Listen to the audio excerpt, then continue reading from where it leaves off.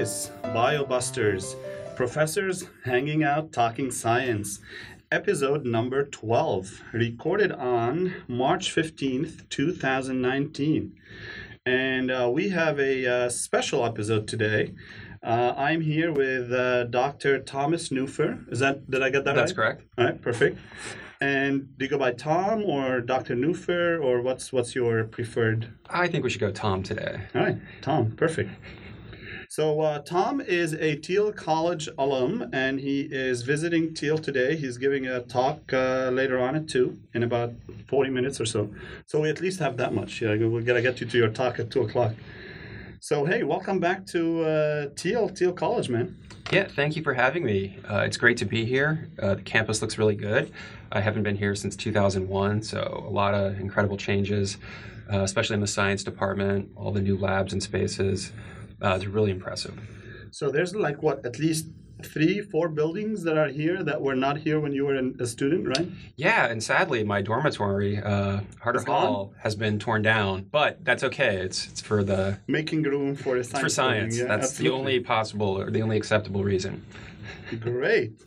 And so you are currently a professor at Duke, is that right? That's right, assistant professor of the practice, which is really their version of a teaching professor. Okay. So I have about 2 courses a semester. I do also a little bit of research on scholarship of teaching and learning. Oh, that's nice. So what we're hoping to get out of this episode, so we have a lot of undergraduate students that listen in, and the majority of them are interested in grad school in one shape or the other. May not be a PhD, right? But they're interested in getting into grad school maybe. And a lot of them are obviously interested in science. So we're hoping you can, walk us through, I guess, how to become Tom Newpher. Yeah, well, I guess I'll start in high school. Sure. And I think one common theme that I'll come back to is that I had incredible mentors along the way in high school, here at Thiel, in grad school, and even currently. So it was really senior year of high school. I took an AP biology class and just had the best experience, had the best teacher. And at that point, I fell in love with cell biology. I just thought the inside of the cell, it was this, cool, unexplored universe, and I just wanted to learn more about it. So that, led me to major in biology here at Thiel. And in the biology department, the courses that I enjoyed the most were definitely in the cell biology, genetics, microbiology, immunology. Was that mostly Dr. Cuff at that time? Yeah, that's right. Dr. Cuff, I had her for most of those courses. She was also my advisor and really played a large role in encouraging me to apply to grad school. Did she teach immunology as well at the time? Yeah, that's right. It was immunology and parasitology. It was parasitology and immunology. Yeah. I took that class over in 2014, and I split it into 2. Now it's parasitology standalone and immunology standalone, and probably a good idea. It's a lot of ground to cover when it's combined. It is. And you tend to cheat one or the other, right? I was cheating the immunology part to cover the parasitology, and I just had to split it up. Yeah. Immunology is incredibly complicated. You could probably... I think that should be a 2-semester course. Yeah. I think one semester does not do it justice. Yeah. T cells in the fall, B cells in the spring. Yeah, pretty much. Yeah. Innate immunity, adaptive immunity. We tend to spend, maybe 1/3 of the class on innate immunity. But you can really teach an entire course on innate immunity. Mm-hmm. But, okay, so you took those courses at Thiel. Yeah, and I remember going into Dr. Cuff's office one day for advising, and she said, "What are you going to do next year?" And I didn't have an answer. And that was your senior year? Yeah, it was probably early in the fall. Okay. And she encouraged me to apply to these PhD programs. And, at the time, we didn't have a lot of information. The internet existed, but there wasn't a lot out there. So you didn't really know about all the career opportunities. And so I think you relied really heavily on... Late 90s, early 2000s? Yeah, 99. Okay. So we had just... internet was 7 years old, maybe 6 years old? Yeah, when I came to Thiel in 96, we had 6 computers in the library with internet connection. And you could never get access to them. That was dial-up, I take it? Yeah, there were 4 people on them all the time. You could never get on. Oh, man. By 98, we had internet in the dorms, finally. Okay. But I think it was pretty, lacking in knowledge about what was out there, what were the possible opportunities. But I think my advisor, was really helpful in that sense. And so we had these flyers in the hallway, and you just Pull the tab. card and send it in. And Case Western accepted me for an interview, and ended up in their virology program. Okay. But then immediately transferred into the molecular biology when I got there. Okay. Viruses are interesting. They're more interesting now, I think, than they used to be 20 years ago, maybe. I read the book The Hot Zone, and that's why I applied to the virology department. Okay. I thought Ebola was so fascinating, and I wanted to be a virus hunter. And Right. when I got there, they're like, "Well, that's not what we do. We basically do PCR all day." Right, pretty much. Knock out a gene, find out what it does, put it back in. Does it restore function? I feel like that's simplifying and ignorant of me to say of viral research, but I feel most of it is that way. Yeah, I thought I'd be wearing some spacesuit, and some like government lab. BSL-4. Yeah. No, but one of the books that I've read, on the original stories of discovering Ebola and the outbreaks, and no one knew what it was, and there's obviously all like the hazmat suits and all of that, but then there's these crazy stories of like vials with Ebola breaking and spilling on the floor, and then they're like scooping them up, and mind you, this thing will kill you within a few days, right? Before they knew what it was. Yeah, crazy. Yeah. So did what, a year of virology? Well, I got in through that department, but then we had a year to do 4 rotations. And that 4 rotations? Yeah, which was a lot. But I think what happens is you usually figure out which lab you want to join pretty quickly. But then doing those additional rotations is helpful because you learn techniques along the way. Yeah. And so then it's really not to your second year that you officially join the lab. But by that point, I'd worked in a yeast lab, a fruit fly lab, mouse labs, have, learned so many different techniques. So you're really able to hit the ground running then in the start of your second year. But I ended up in a cell bio lab, and we were studying clathrin-mediated endocytosis. Okay. And what caught my attention there was one of the lectures that I remembered Dr. Cuff drawing these little clathrin triskelions and pits on the board. And so Must have been cell biology then. That's right. Yeah, bio. Okay. So I did my graduate work on clathrin. At the time, green fluorescent protein was a really big deal. It was brand new technology. So everyone was tagging their favorite protein and taking movies and looking to see where their protein would go in the cell. And that was probably the only green floor at the time, right? They probably have so many. I mean, they do have so many green ones now, right? Oh yes, there's so many colors now, and they now they don't photo bleach as terribly. So I could only take short movies. Sure. But it was. The experiments were fun. We were basically just watching endocytosis happen in real time and looking at the order in which different proteins are recruited to the surface. And then, of course, this was in yeast, so we can easily make mutations that disrupt the process and really, get at the nuts and bolts for how these proteins assemble to allow this to happen. That's great. I think about stuff like that sometimes, and I hear stories like these, and I just think how lucky our students are to study science now, because this stuff now, there's videos like this on you can find information so quickly, so easily. Everything is simply explained. Yeah, I do worry about, what are textbooks going to look like in 100 years? I feel like probably gone. Yeah, my guess is gone. Maybe so. I with each edition of our neuroscience textbook, we just keep adding more and more facts. And I feel like these poor students, right? There's so much more that they're responsible for than we were 20 years ago. Yeah. So did pretty much studying clathrin-mediated endocytosis, right? Was it to study how the mechanism happens, or were you studying like a particular uptake of a certain, say, like organism, or do you know what I mean? Yeah, so really the reason that the lab was interested in this is that they weren't studying any particular cargo, or they weren't studying endocytosis for any real reason. It didn't relate to neurotransmission or cancer or anything like that. They were really just trying to understand the basic process. Okay. And it turned out no one had ever shown that clathrin was at the plasma membrane in yeast, because the imaging techniques before that really weren't good enough to see it there. And so that was really my first big paper, that I proved that clathin's at the membrane, and therefore budding yeast is a valid, model system to study clathin-mediated endocytosis. And there are a lot of parallels to mammalian cells in terms of the proteins that are there and the time course of the whole process.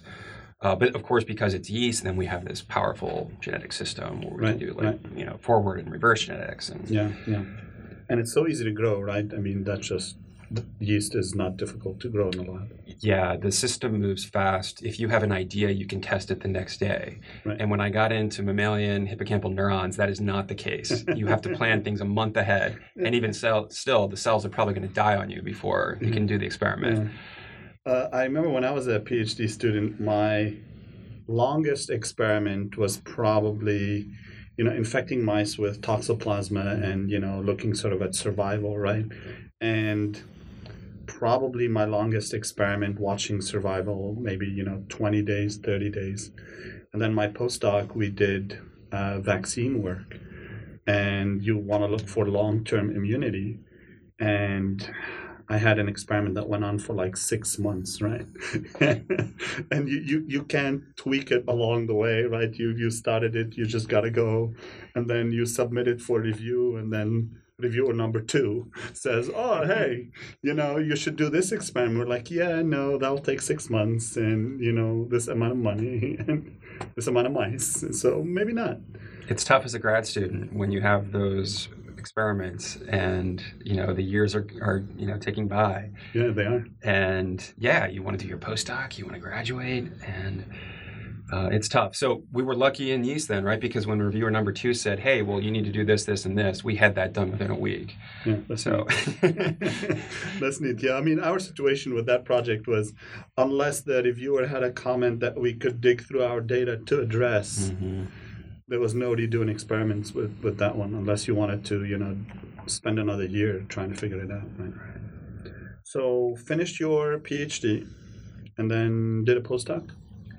Yeah, so as much as I love that yeast genetic system, at the end of the day, it is yeast. And there's a part of you that goes into biomedical research because you want to cure disease, you want to make the world a better place. And although I value, basic research, and it's responsible for many discoveries that lead to different cures and treatments. At the end of the day, I just wanted to do something a little more relevant. So I ended up going to Duke, joining the neurobiology department, and working for a professor there that was studying clathin-mediated endocytosis, but in hippocampal neurons, and was interested in the role of membrane trafficking in learning and memory formation within the hippocampus. So it was a tough transition. Again, we were working with these dissociated cultured neurons. There was a lot of variation in the quality of the neurons week to week, so it was difficult to reproduce experiments. Oh wow! Okay, yeah, that would be annoying. It is, yeah, and then it's tough as a postdoc by that point. You've got a house, you've got a baby. You want to know where you're going to be in 4 years, and you need data to know where you're going to be in 4 years. Yeah. So were these cell lines or primary cells, or like what were they grown from? Yeah, these were usually primary cell lines out of rats, hippocampus, but there were certainly people in the lab doing experiments on mice with different knockout lines. Okay. But I had a number of colleagues in the lab that were doing really cool in vivo experiments with living mice, some of the first in vivo experiments on optogenetics, and really using that as a way to, they weren't getting into behavior, but using that as a way to map circuit connectivity. So there was a lot of cool stuff going on in the lab. And so even though my experiments weren't really going that well, it was such an incredible environment to be in. We had something like 15 postdocs and 20 people in that one lab. Yeah, it was a large lab. Okay, yeah, that is a big lab. 15 postdocs. And so that experience ended up being really important for what I'm doing today. I teach neuroscience methods courses. I teach molecular and cellular neurobiology. And so just being in that environment, going to all those lab meetings, learning about all these different things, it really helped convert me from a cell biologist into a neuroscientist. Okay, that's kind of neat. So how long was your postdoc? Well, the first one was 5 years. Okay. And what happened was the PI was looking for positions in industry. Okay. So he ended up going to Pfizer, became the chief scientific officer, and he was, basically there to try and cure Alzheimer's. Okay. So I actually had the opportunity to go to Pfizer with him and do an industry postdoc. I visited Pfizer a couple times. It didn't feel like a good fit for me. Okay. So I decided to stay at Duke, and then I just joined another lab in the cell biology department. That was a really good experience. He was working with mouse models, autism spectrum disorder, schizophrenia, and we had some really interesting data there. I was working on a mouse model actually of Fragile X syndrome. We basically cured Fragile X syndrome in mice just by lowering the levels of this one protein. So just remind our listeners about Fragile X syndrome and sort of briefly what it is. yeah, so this is the most common form of inherited intellectual disability. Okay. And it had been known 100 years ago that there was this X-linked disorder, and then in the 1990s they figured out this gene FMR1 had a mutation, and they call it Fragile X because if you look at these chromosomes under the microscope, a piece of the X chromosome actually breaks off. So that gene, as it turns out, codes for a protein that's a repressor of protein translation. So in Fragile X syndrome, there's excessive protein production, and this causes widespread effects in these neurons. They basically become hyperplastic. They have too many synapses and spines. They have enhanced long-term depression. So there's a lot of things wrong with those spines. The model mice, have learning and memory deficits. Okay. And so what we were trying to do is then lower the dosage of those other proteins that are upregulated in Fragile X. And we focused on this one protein, which is a regulator of the actin cytoskeleton, and that was able to actually rescue in some learning and memory assays that we did. Nice. Yeah. Has that been turned into anything clinical for humans, or is there a human treatment for Fragile X? Is it common? I'm guessing not so much. So there was really what our work was related to was work by the scientist Mark Baer, who basically came up with this whole mGluR theory of Fragile X. And so he had similar findings by just lowering the one levels of this metabotropic glutamate receptor. And so they were really excited about that because then they thought in clinical trials they could just give this drug that inhibits those receptors, and it should in theory work. But my understanding is that the clinical trial failed, so there's still no treatment. Okay. And is it too common or is it rare? So Fragile X syndrome is the most common form of intellectual disability that's genetically or that's inherited. Okay. Interesting. So that was second postdoc. That's right. So at that point, then it's, okay, what are we going to do next? I did not really, to get a faculty position and a research professor position, you're going to need at least one good paper, maybe two. Oh. And it's only multiple postdocs, hopefully a science paper of some sort, right? Maybe JX Med, right? Yeah. Yeah, it's really tough these days. So I had some review articles, I had some second author papers, but I didn't have that like Cell, Science, or Nature paper, in part because the lab closed down. Also, maybe just some bad luck with the experiments or the topics that I was working on. But the good thing is I learned a lot of research methods, and the one thing that I started to enjoy is like around my 5th or 6th years of postdoc was actually giving lab meeting, the presentations. Mm-hmm. I enjoyed interacting with other people, and those long days on the microscope alone in the dark. I just felt like that wasn't for me anymore. I didn't want to be at the bench. I wanted to be, teaching and communicating. So I was really lucky. A close friend of mine was a guest lecturer, or was a visiting lecturer at UNC. And he invited me to come over and give a couple guest lectures. And it's one of those things, the first time you go into a lecture hall and you start, I think right away if it's for you or not.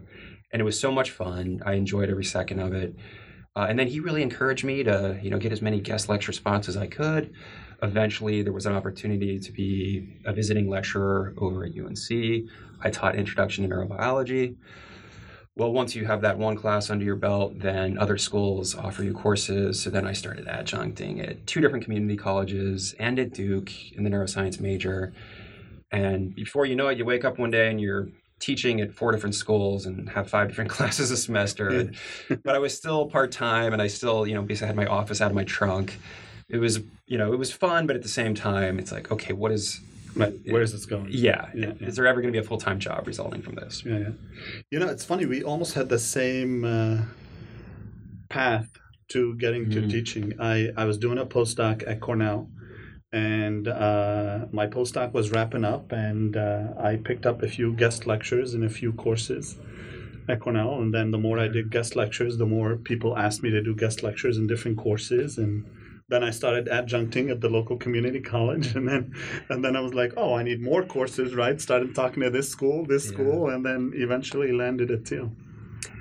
Well, and it's so rewarding, and it's really exciting. I mean, I think you have to have some natural talent at this. Not everyone can do this. I think most scientists think, oh, teaching is easy. We can just go in. Anyone can teach. No.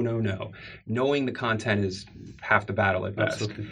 Most scientists are actually terrible teachers, I think. They're pretty good in the lab. They're pretty good about thinking, really good scientists, right? Rethinking experiments through, thinking 10 steps ahead in terms of experiments. But you get them to give an elevator talk of what they do, and they're just lost, right? Yeah. I think, you have this moment when you start teaching that, especially with sophomores, juniors, that maybe don't have a lot of experience yet, and you introduce them, they read their first research article. And I would give them this neuron paper that had these optogenetic tools. So they have these light-activated ion channels that can cause, specific behaviors. And, the students read these papers, and you can just see it in their face. They're like, this is so cool. Like, this is what I want to do when I grow up. And they tell you, like, I want to go to grad school and be a scientist, right? Because of this class, because you were my teacher. And so, it's just such a good feeling. And I think that's what keeps you going. Yeah, I agree. So, and then you landed a teaching gig at Duke, which is where you are now, right? Yeah. It was, it took some time. Okay. For sure. Full-time positions, are hard to come by. And especially just teaching ones without research. That's right. Yeah, those are more difficult, I feel, again. I was interviewing at small colleges, but they still wanted a research project. And I think if you're working in an inexpensive model system like yeast, fruit flies, C. elegans, you can pull that trick off. But I had just come from a mouse lab. And, those people usually have grants for hundreds of thousands of dollars. Right. And so there's just no way that I could actually run a research project at a small college and teach. So it seemed like teaching professor at a university was really the best way to go here. In 2016, started full-time at Duke in the undergraduate neuroscience major. And I have 5 different classes, and some of them are upper-level seminars, which are so much fun because you can really dig deep in a topic. But I also have a couple, 200-level core courses, which are also exciting because then you've got that room, that big lecture hall with 100 people, and there's a certain energy level in the air. There is. Yeah, I enjoy teaching first-year undergrads, first semester, as much as I enjoy teaching seniors. And I think if you can, do some magic in a freshman course and get these kids hooked on science, it's a good thing. But it's difficult, man. It is difficult. Yeah, a lot of my colleagues, the 100 level are tough because you also have non-majors coming through. You do. And you also have those that are trying to figure out what to do with their lives, and is this for me? Is this not for me? And sometimes teaching seniors can be difficult too. I mean, there's senioritis. There's the I'm just taking it because I need it for graduation. Well, the other thing that happens, especially spring senior year, and it's going on right now, they've just been accepted into med school or grad school. Yeah. So they go on autopilot. Yeah, that spring senior year, that's a tough semester to teach that group. I agree. Yeah. I agree. They're just scooting by. Cool. Anything else you want to add in terms of sort of like your career progression? Yeah, so even though my primary responsibility in the major is teaching, we still have some research scholarship obligations. And really, there's no way I can continue carry on my molecular and cellular learning and memory work. I don't have a lab. I don't have funding. So what a lot of us are interested in that are in my position at Duke, really just focusing on teaching and learning. So we are doing classroom studies to really try and figure out what works best, what has the best learning gains for our students. And there are a number of faculty in the department that are using this special form of active learning called team-based learning. Mm-hmm. And so I started to use team-based learning in my classes too. And it can be difficult to make that transition from lecture-based to team-based learning. But once you finally do that and you successfully pull it off, it's such an exciting, dynamic classroom environment. And it's really rewarding, on those days when it's working well. And so when I started teaching, I was all lecture. And I'd like to think I was okay, but I know I wasn't like the coolest, funniest guy in the world. No. And so the great thing about using these active learning strategies is that I don't have to be the funniest, coolest guy in the world. Like, I'm structuring the course in such a way that they're still going to be engaged and they're still going to have fun. Whether or not I crack 100 jokes. So, but we're at the point now where we just want to document, is this working? So there are a number of us in the major that are using team-based learning. And so we're really at the point now where we're just, releasing surveys and, calculating learning gains and hopefully want to publish these findings. Yeah, you should, for sure. In the talk today, I'll show a little bit of this data. And I presented at the neuroscience meeting and ran into Dr. Butcher while I was there. Okay. So, and that's pretty much how we ended up here. Interacted, and got here. So. All right, cool. What advice would you give? Let's start with freshmen going into the sciences, and then we'll do sort of what advice would you give sort of a junior or senior wanting to go into grad school or something like that. But let's say you're a freshman coming into college. You think you want to do science. What advice would you give? Or do you have advice? Yeah, I think what's tough those first few years with the core courses, you're taking these things that are a requirement, and you're not necessarily getting exposed to the most exciting and interesting parts of that field. And so, and part of that comes on us as faculty to really reshape that first year experience so that you want to join our field. There's so many different fun ways you can teach glycolysis, right? We did glycolysis today, and I'm like, yeah, my God, none of you will see this again, probably, unless you get into biochemical pathways. But I gotta teach it. But we should ask ourselves, why do we have to teach it? But if they really want to go into science, I just ask them to be patient, hang in there. It will get better. And by the time, junior year comes around, you're going to take those courses where it's like, yes, this is what I want to do with my life. Right.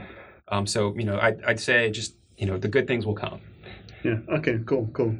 And what advice do you give anybody thinking of grad school? Let's say PhDs, someone else will do the medical business.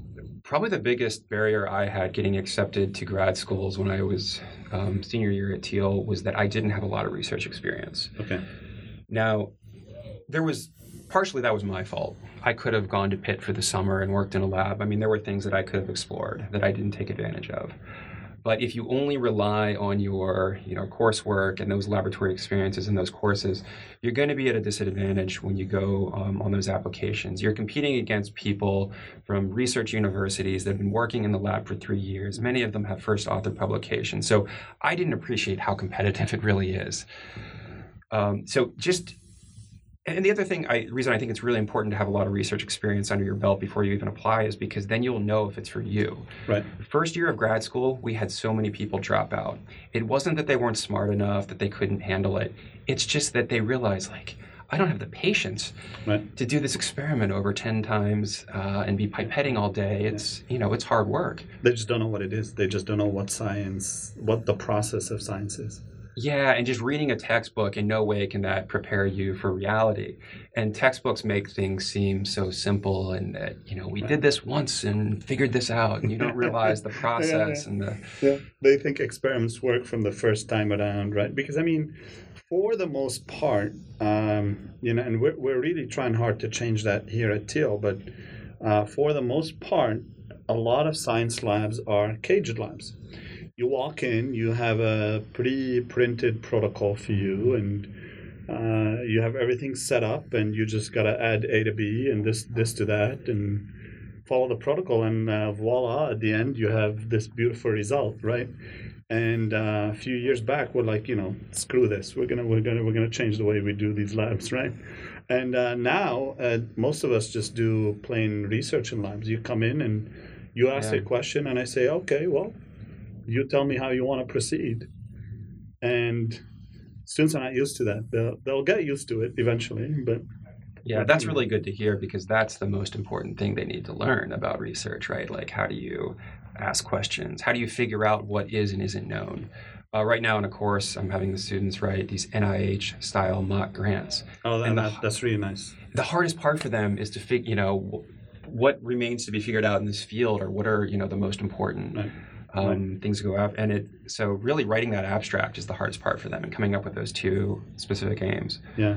Um, Yeah, I mean, this is kind of a funny side point. So at one community college I was teaching at, we had a Bio 100 lab, and we had a PCR machine that didn't work very well. But the students, they put in all this time and energy to do the PCR.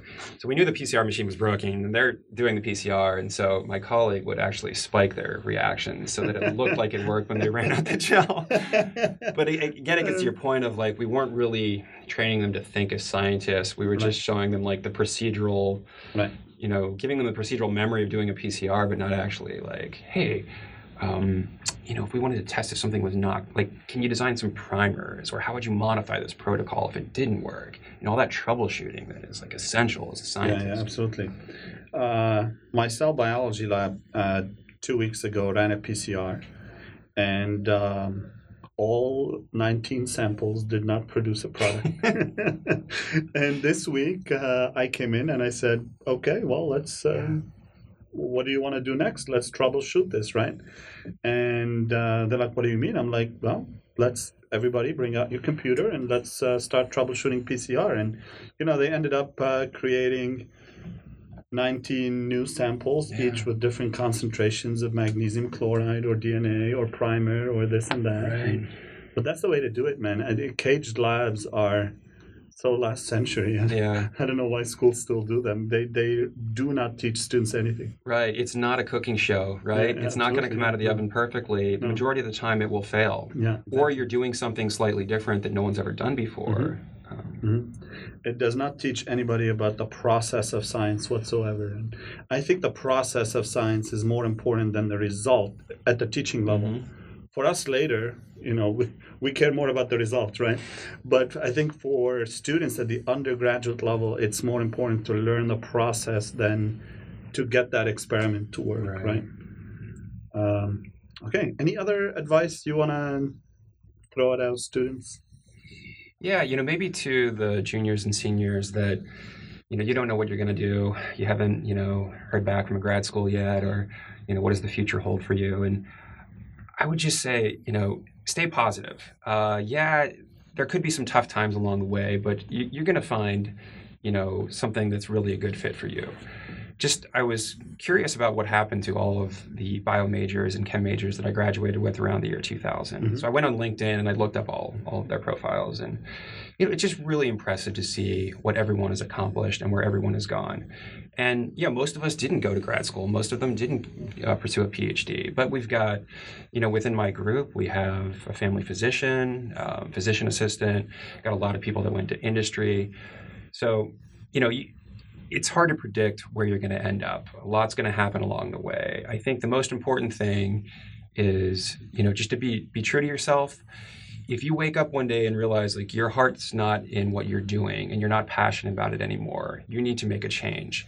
But as long as you love what you're doing and, it's intellectually stimulating and you work hard at it, good things are going to happen.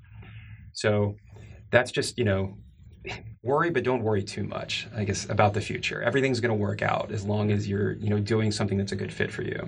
I agree. A rejection from grad school is not the end of the world. And we're starting to get back news from grad schools for a lot of our students. And some are getting accepted, some are not. And that's just fine. Yeah. Average age of getting into med school these days is in the mid-20s, or even 26, 27, something like that, average age of getting into grad school is also getting higher and higher. Yeah. I think 20 years ago, taking a gap year or two, that was something that would, really make your parents nervous. Right. And now it seems like more people are doing that than going straight into grad school or med Right. school. So yeah, if you didn't get into a PhD program in, biomedical research, go work in a lab for a year or two. Yeah, get a tech job. Yeah. Absolutely. And that you'll be incredibly competitive then when you do apply. You'll learn all the techniques you'll need, and you'll also figure out if it's for you or not. Cool. Yeah, better to do that beforehand than when you're 2 years into the program and have moved to New York City and and some programs when you drop out, say your third, fourth year, whatever, might give you a master's, but a lot don't. Right. So it's a good idea to know that that's what you want to get into before you spend 3-4 years of your life and then have nothing to show for it. Yeah, maybe one more piece of advice too. I can't emphasize enough how important it is to network and to talk to people. Every teaching position I've gotten, it was one of these things where I just, some chance encounter. I met someone, I talked to somebody, you sent an email. You really do have to be bold. And if you are an introvert and that is outside of your comfort zone, it is something that you're going to have to get, over. I agree. You're going to have, I don't want to say that it's, who you know is more important than what you know, but who you know is very important. No, I absolutely agree. My first full-time teaching job wasn't an advertised position. I said, hey, listen, I said to myself, you need this experience, and community college is just 20 minutes away from my house at the time, and I emailed the chair of that department. I'm like, here's my CV. I'm interested in teaching. And he's like, oh, come have a chat, and then I went and talked to him, and 20 minutes later, he's like, all right, I'll give you a course. I'm like, all right, cool. Yeah. But it wasn't an advertised position at all. And they seem to take internal candidates, especially for full-time. I was applying to many community colleges and not hearing back, for the full-time positions. And then I realized, it wasn't until I was set up in a department that I realized how it works. Yeah. They're usually interviewing their own adjuncts, right, and they usually get the job. Yeah. And so you have to, don't think that you're just going to magically get some full-time position somewhere. Right. You're going to have to do a year, of that adjuncting, develop those relationships, perfect your craft. Yeah. But then, good things will happen. Absolutely. Any final words? I think I've said everything I can think of. Yeah. Right, cool. Well, I thank you a lot for coming to do this. This means a lot to me, and it'll mean a lot to our student listeners, I'm sure. So thank you very much for agreeing to do this. Yeah, thank you so much for having me. I think it is just so cool that you're doing this. I'm really impressed with, everything that's going on here. It was an awesome experience being a student here 20 years ago, but I see a lot of positive change too, which is also cool. Fantastic. All right. Well, hey, thank you for recording, and thanks to our listeners. And we'll catch you next time. All right. Thank you.